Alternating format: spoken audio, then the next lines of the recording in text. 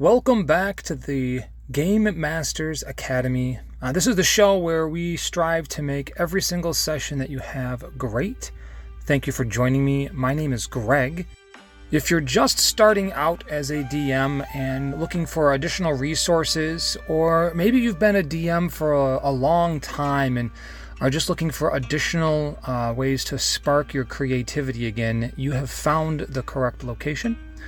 Today we're going to be looking at an additional segment of Combat Corner.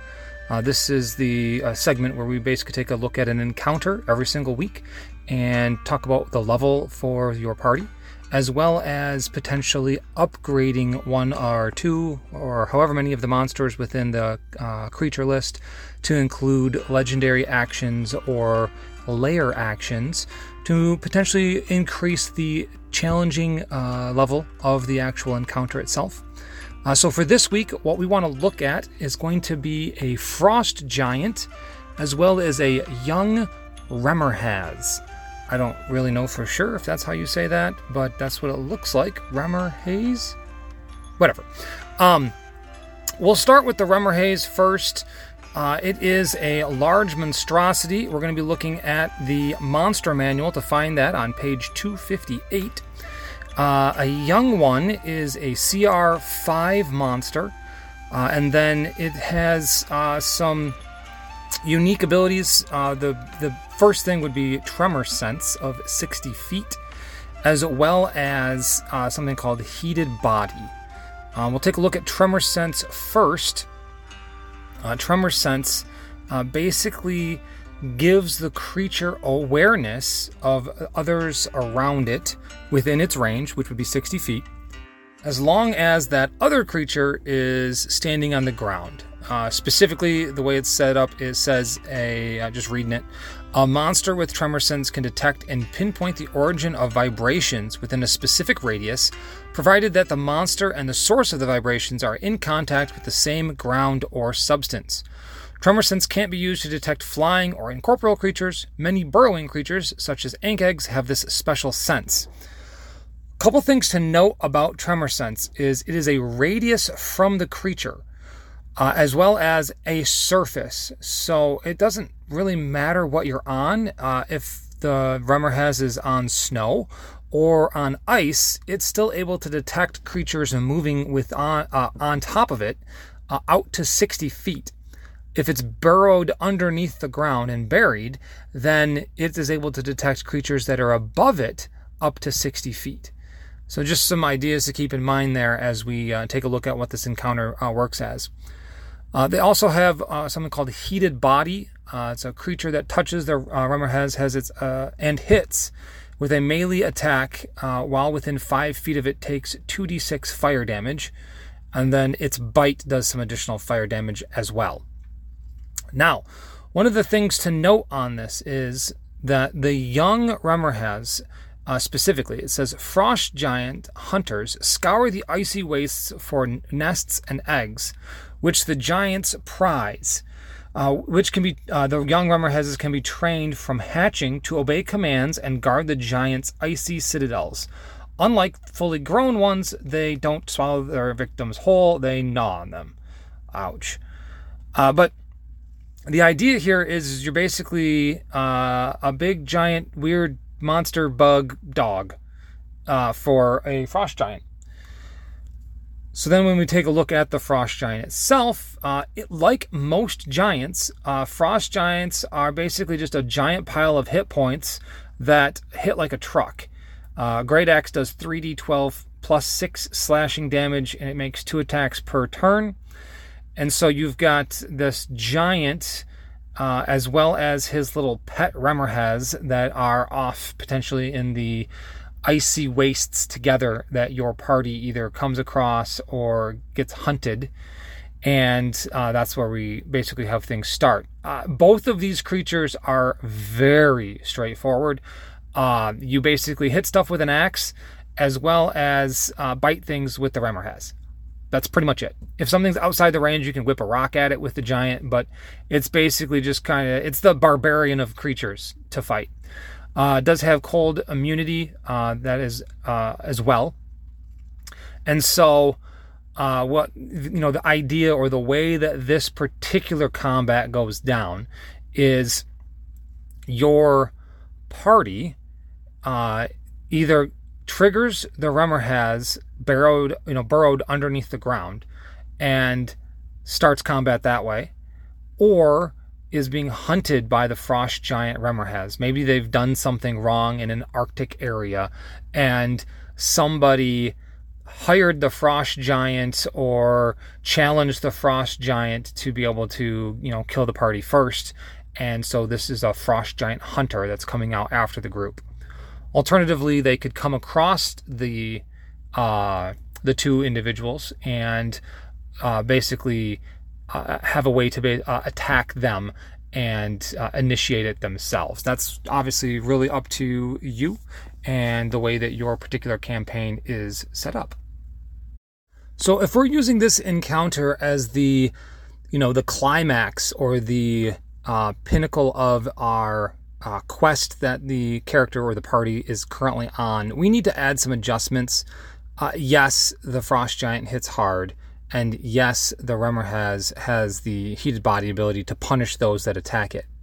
But realistically speaking, this encounter, a CR8 and a CR5, to work it together to make it a hard combat encounter for a group of 4, that seems reasonable, would need to be 4 characters of 9th level. Well, 9th level characters are going to have access to 5th level spells. And that's the point where spells start basically mimicking the abilities of being able to pretend to be a deity for a short period of time in most games. And so we need to do some things to our frost giant here to allow him to be able to challenge the party in a way that is respectable enough to be considered the boss of a main plot line. So there's a couple of things that we are going to need to add to the frost giant. The very first thing is going to be legendary resistance. And so we want to add that legendary resistance so that way our frost giant here doesn't instantaneously just get completely hosed by a failed wisdom save, considering it has a +0. Next, we want to give it legendary actions. Just as a quick reminder, legendary actions, typically you get 3 per round, and that is something that you use at the end of a different creature's turn. It doesn't matter if it's the party or the young Remor has or another frost giant somewhere, but they're used at the end of another creature's turn. And then depending on the action that you take, typically uses 1 or 2 of the 3 legendary actions. And then every time it's the frost giant's turn, it regains the 3 uses for the next round of combat. So for legendary actions for this particular frost giant, we definitely want to include attack. So it can just make attack within range, which means it could also hurl a boulder. We want to give it command, where it can command the young Remor has to be able to make an attack using its reaction. Next, what we want to do is provide layer actions for this particular frost giant. Again, refresher. A layer action is something that happens at initiative 20. There's generally speaking multiple, and you are unable to use the same one 2 turns in a row. And in order to use the first one you used, you have to use all available options before you can go back to one of the ones you've already used. It's typically something to do with the environment itself, or more along the lines of something just to the general nature of the creature. So, for example, a dragon's lair could potentially collapse a stalactite down on the party, just to give you an idea. So for this particular combat encounter, the frost giant needs to be able to create the effects of sleet storm. And you can have him basically be the one that casts it, or you can have it be just the innate nature of the area of the Arctic that this frost giant is in. And that would be able to cast sleet storm in the area. Sleet storm forces concentration checks on spellcasters. It completely heavily obscures the area that it's in, so that means people are not able to see. And then the last thing that it would do is you have to roll a dexterity save, and if you fail, you start your prone, basically slipping on the ice and falling on your butt, and then have to use half your movement to stand back up from prone. So that's a great opportunity for us to give some battlefield control, as well as place this on top of spellcasters that are concentrating on their spells. Not only that, but because of the heavy obscurement and the fact that the Remorhaz has tremor sense, you're giving the Remorhaz advantage on its attacks on anybody within the area that Sleet Storm falls. Lastly, for lair actions, I like the idea of mimicking the Dragon's Lair a little bit here. And whether that's that we create an area that the snow collapses and, part of the party or one member of the party gets buried in snow, or if you're having this entire combat happen near an ice citadel and they can shatter the ice underneath one person that fails a dexterity save and they fall in the water, that works too. So the environmental hazard that we're going to be looking at, typically around this level, I would say a DC 17, 16, somewhere in that range, to dexterity, to avoid either being buried in snow or falling in the water, whichever works better for your specific location that the combat would be occurring. Also, we need to give Sleet Storm a DC as well. And so I would do the exact same thing. Whatever the DC that you use for Sleet Storm should be the same thing that you use for the snowfall / falling in the water type lair actions. And so that kind of rounds out your lair actions, just using those two. And then obviously legendary actions were the ability to attack or command the young Remorhaz to attack, and then legendary resistances for this Frost Giant. Now, this is set up as a, relatively speaking, hard combat for a party of 4 level 9 characters. Adding these additions to it are going to take it from hard to being very challenging. So I would potentially, if this is going to be used as a culmination for a quest, do this type of thing for a level 10 party, or if there's one extra person for the level 9, and that means that there's 5 people in the party. Just because those extra little things make it harder, which is the goal, but it also might make it feel like there's no chance of winning comparatively, just because of how hard it hits, and basically saying, nope, I succeed that saving throw with a legendary resistance, etc. So now that we have our adjustments to the creatures, we have a little bit of background on exactly who these creatures or how they know each other type of a deal. This is the way that I would have the combat go if I was running this encounter as the culminating combat at the very end of a specific plot line. They're in the Arctic, and they are tracking down the Jarl or head hunter or whatever guy that's been rampaging the nearby villages. So when frost giants rampage within a blizzard, basically what happens is a blizzard happens, and then they use that as their cover to come through and just completely rampage a village. They target inns to take alcohol. They target smithies to take the resources, and they pretty much leave the rich people alone because they don't care about money.